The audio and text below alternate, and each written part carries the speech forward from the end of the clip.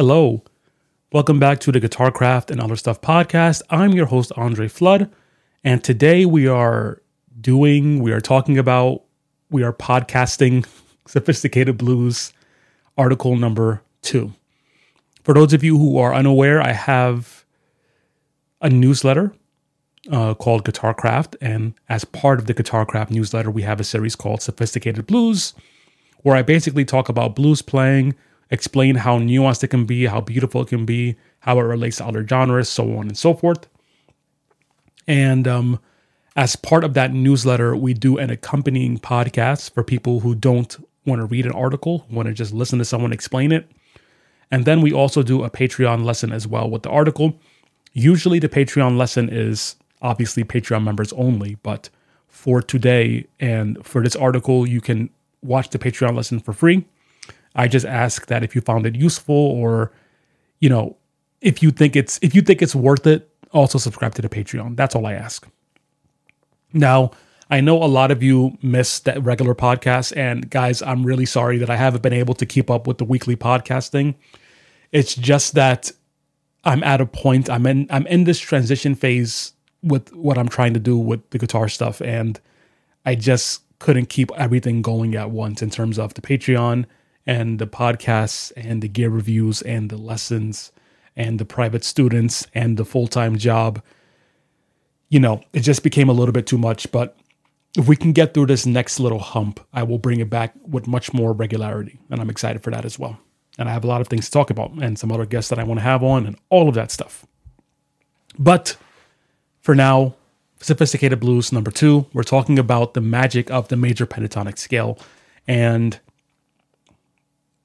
the major pentatonic scale, in my opinion, is the most underrated, the most crucial scale you can really play. Of course, the minor pentatonic scale is very important too, but guitarists spend so much time on a minor pentatonic scale without fully thinking about the utility of the major pentatonic scale, and we want to change that today. Mastery of the major pentatonic scale, if you already have an idea of how the minor pentatonic scale works, can really take your playing to heights that you probably didn't imagine were possible. It's much simpler than it seems, and this is the secret of so many great blues players and rock players, from Joe Bonamassa to Stevie Ray Vaughan to B.B. King. A lot of the things that they do that make them sound so fancy is just mixing the major pentatonic into the minor pentatonic things that you all already know. And if you don't know them, we'll talk about that in a future article. So in terms of what the major pentatonic scale is, if you just think about box 2 of your minor pentatonic scale, that is the major pentatonic box. You just have to move that major pentatonic box to the position that you're playing in. So we all know the key of A we have on the high E string and the low E string, our first finger on the 5th fret, and we note our minor pentatonic shape. If we take box 2 of the minor pentatonic scale and play it with our first finger starting on the A on the E string on the 5th fret, we play that box 2 where we'll have our major pentatonic scale and that sound. More importantly than the shape itself are the intervals, of course, and the intervals that are part of this scale are the root, the 2nd, the 3rd, the 5th, and the major 6th. That's root, 2nd, 3rd, 5th, 6th.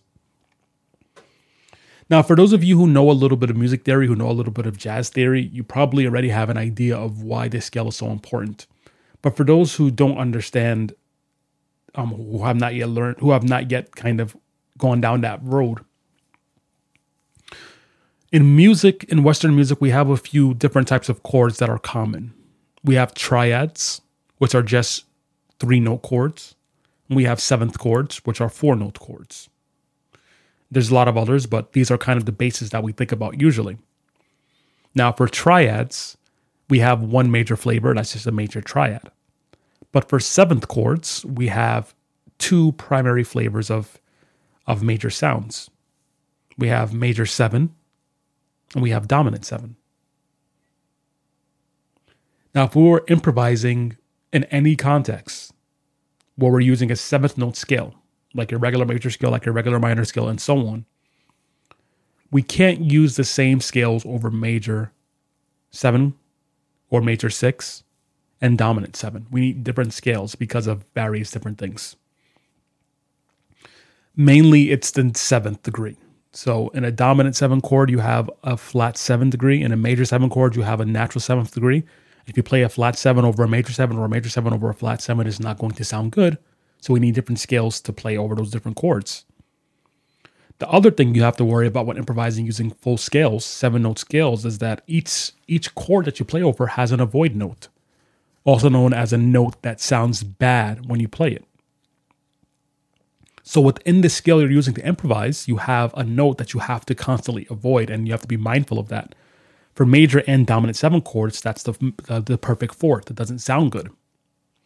So you can imagine you're trying to learn how to improvise, and you have to learn how to play over minor chords and dominant chords and major 7 chords and half diminished chords and diminished chords. You have to worry about major 7 versus minor versus dominant 7. And you have to worry about avoiding the fourth. It can be so overwhelming when you're new to it. And we're going to learn how to do all that stuff eventually if we care to do so. But we can avoid all of that concern and all of that issue with just playing the major pentatonic scale. And that's because the major pentatonic scale is completely safe no matter what you're playing as long as it's major. Major triads, major 7 sharp 11, dominant 7, major 6. No matter what the major tonality is, you can play the major pentatonic scale and it's going to sound good.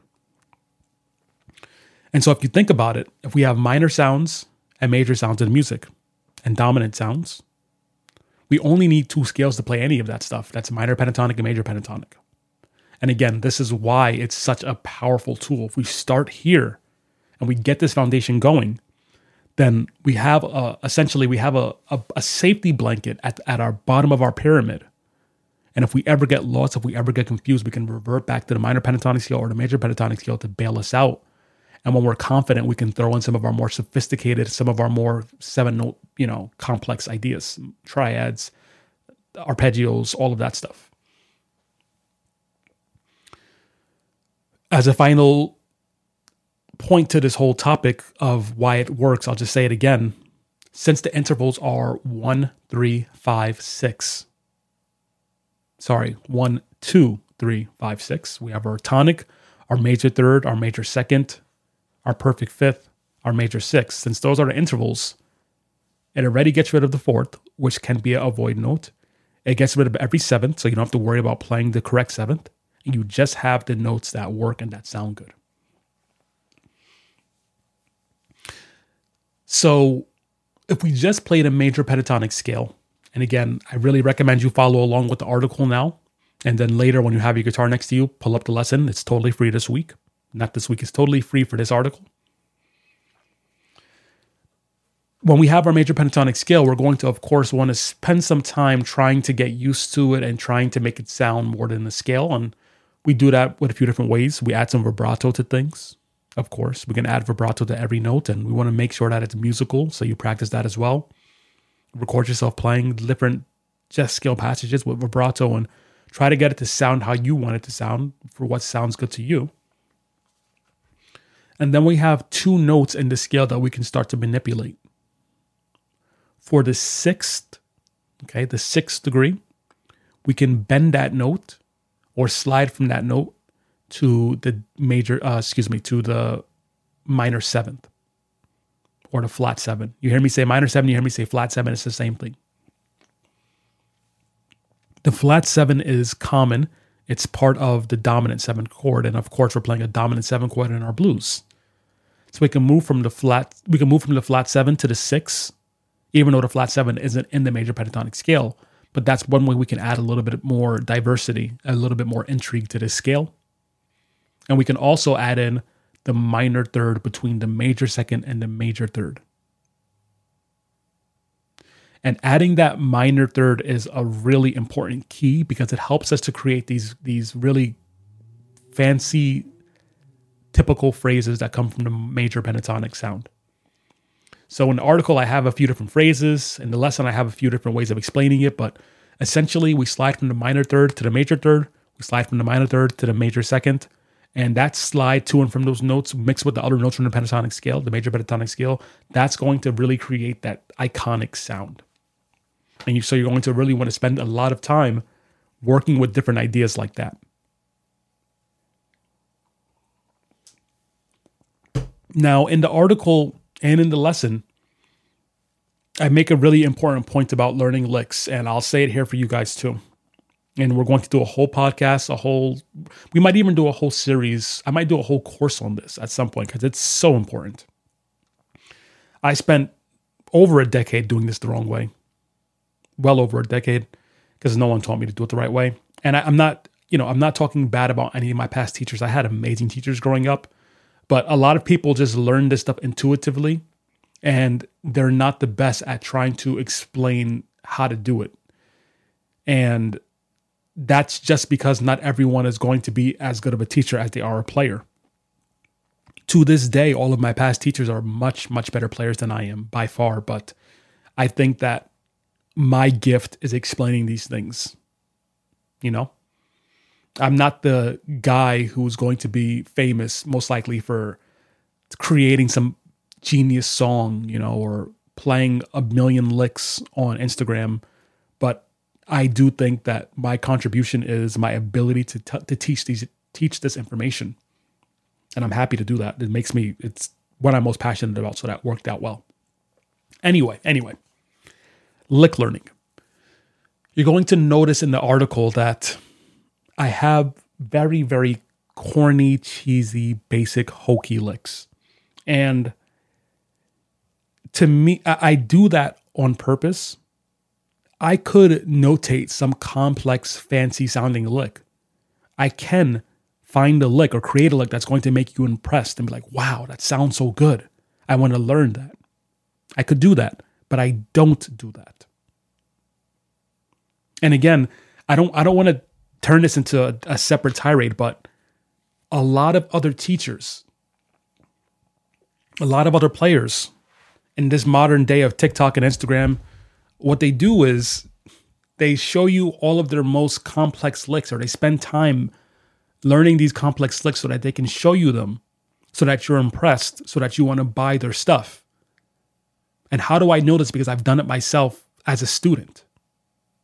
So you hear these complex things. You buy the product, the book, the lesson, whatever it is. You learn the licks. And then you're like, what the fuck do I do with this now?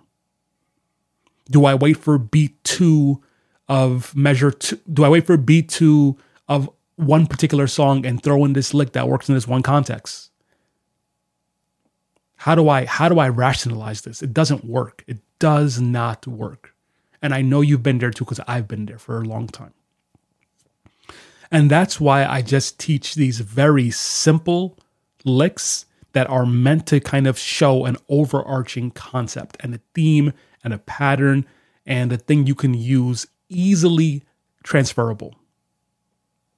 The licks are hokey and corny because they're obvious. And if you can get that obvious sound in your ear, you now know how to make it, and you can use it to kind of spice up other things. You see? For example, let me give you an example of why the licks are simple. If you are trying to learn how to cook, all right, and you have a chef, you have a teacher who's teaching you how to cook, he shouldn't bring you a fancy. Okay, let's say he's trying to teach you how to create this salad dressing. He could bring you the salad dressing and pour it on your salad and say, "Oh, doesn't this taste good?" And you can go, "Yes, that tastes amazing." Right? That's like someone giving you a fancy look and saying, "Doesn't this sound good?" You go, "Yes, that sounds amazing." But that doesn't teach you how to make the salad dressing. And that doesn't teach you why it tastes amazing. What he should do is bring you a piece of garlic. Taste this garlic. How does that taste? You understand that flavor? Okay, here's some cilantro. How does the cilantro taste? How does the lemon taste? Now let's put the lemon with the cilantro and the garlic. Do you see how those all taste together now? How about just cilantro and garlic? How about just cilantro and lemon? How about a little bit of yogurt with dill? You see what I'm saying here? You want to see how all of these flavors taste a little bit at a time in different combinations. And then when you understand how these flavors work together in your mind, you can go, okay, I don't need a lesson on making salad dressing because I know what these flavors are and I know what I want to taste. So I'm going to add a little bit of garlic, a little bit of cilantro, a little bit of salt, and lemon. And that's the salad dressing that I want to create for this particular meal. You see what I'm saying here? And you can do that because you know what all these flavors are. You know how they work together. Similarly, when we learn these very simple licks that kind of show these simple ideas and concepts, we learn the concept, we learn the pattern, we learn the sound, and then we go, okay, when I want that kind of a sound, I know exactly how to do it, and I can throw it in whenever I want. I don't need to go to my brain and memorize a lick and figure out on the spot where the lick goes. You just hear that idea. You have a craving for that flavor, and you know how to do it on the guitar. That's why we learn licks in this way. Anyway, I probably need to do an entire lesson on just learning licks the proper way.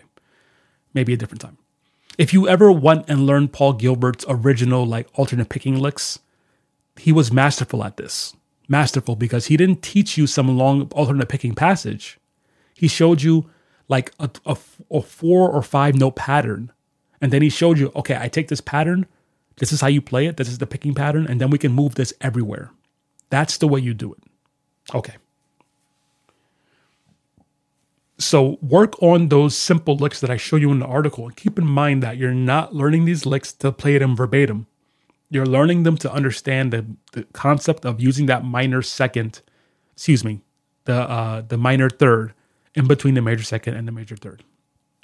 That's why you're learning those licks, to learn that concept so that you can apply it other places along with the rest of the major pentatonic scale.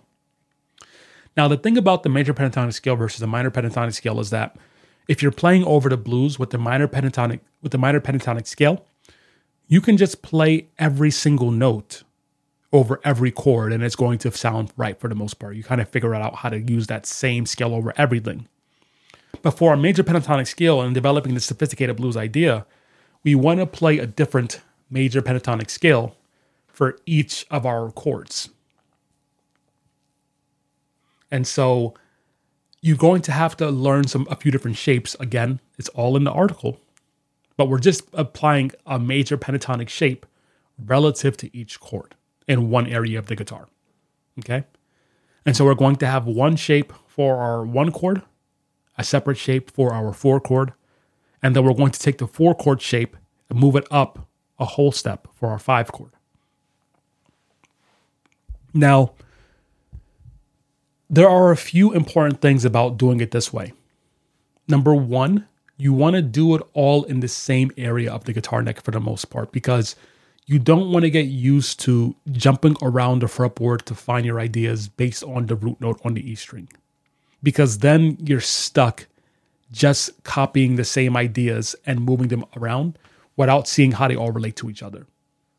So we want to stick to just the portion of the guitar neck that we're working on today, which is around frets 1 to 8 or so. 1 to 8, 1 to 9, around that area. That's like one hand, like you can grab everything without shifting. We want to stick to that region and we want to see how all these ideas connect. And when we're staying in that one region, we can see very clearly the important notes that are different, that are similar, and so on. When we're looking at the transition between the 1 chord and the 4 chord, you're going to notice that with the 2 shapes, there's just 1 note difference. So you play the pentatonic box, your major pentatonic box for the 1 chord.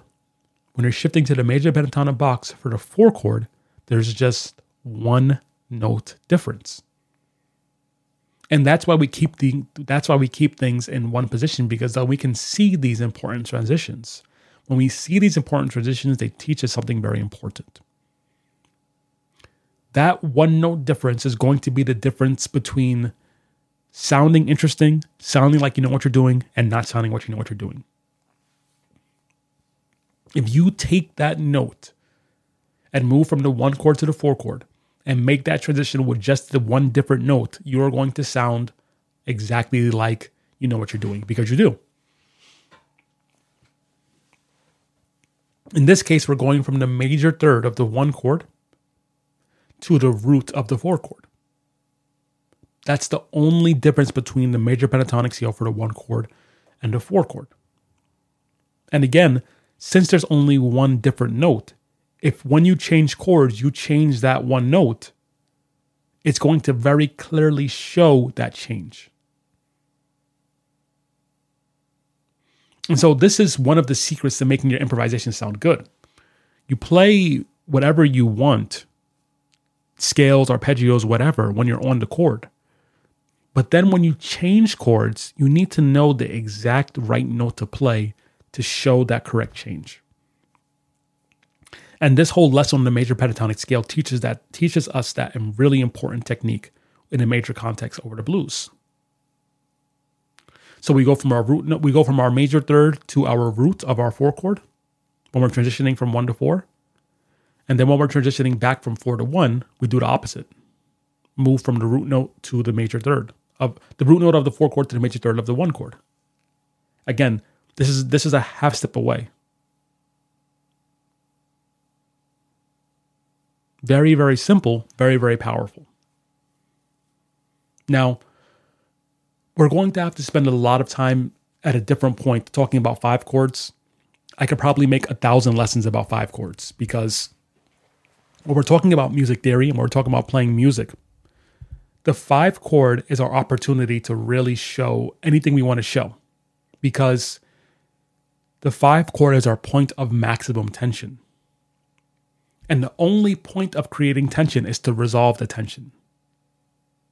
So you can play anything you want over a 5 chord and then just go back to the right note on the 1 chord and it will sound right. So we're not going to do anything fancy today. We'll save that for a different time.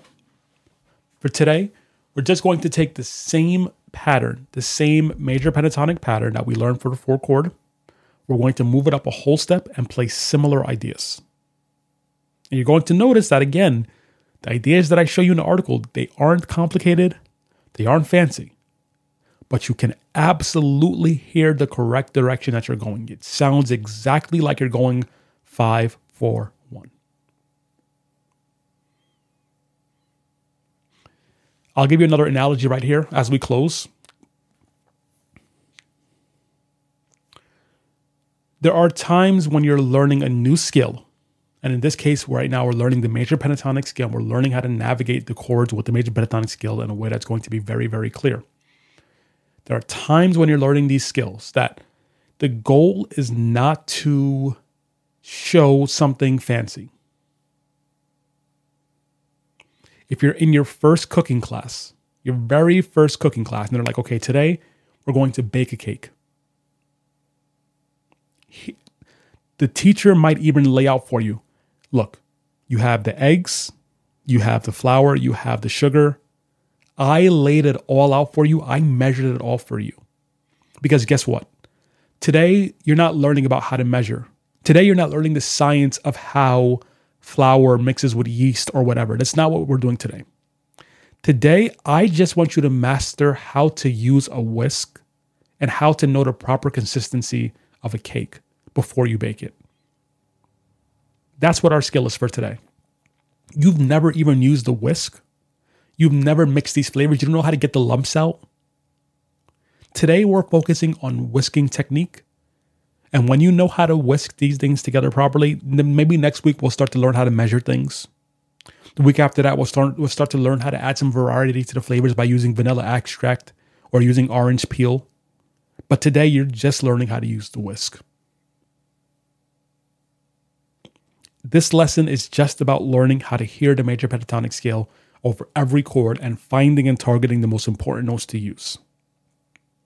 And once you can do that, you can learn all the complicated licks you want.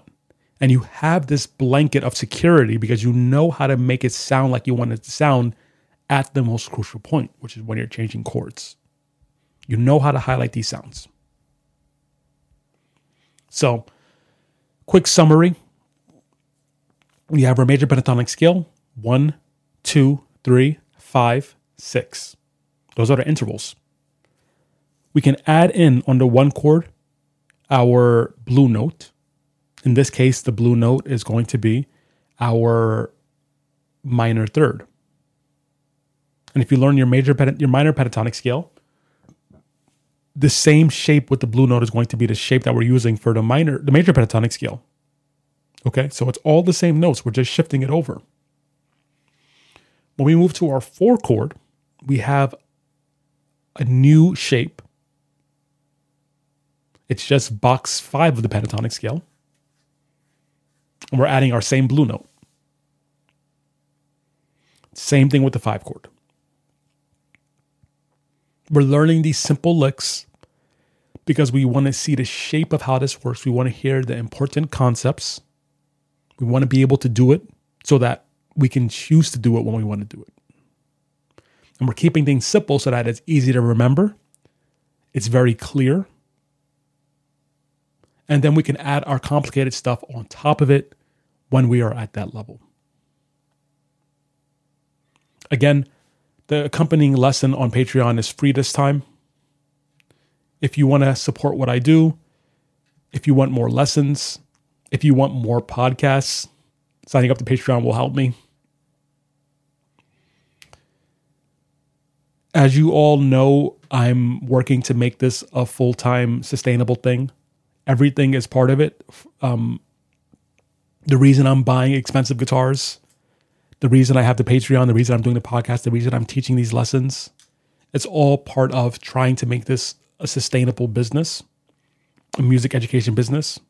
I know at times it doesn't seem like it because I'm just showing off a fancy guitar, but I do have a purpose behind doing things the way I'm doing them.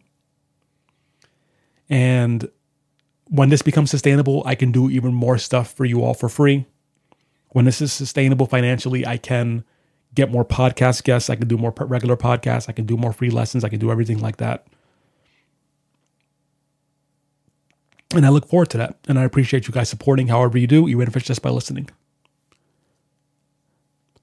By the way, I'm Andre Flood. Everything's linked below.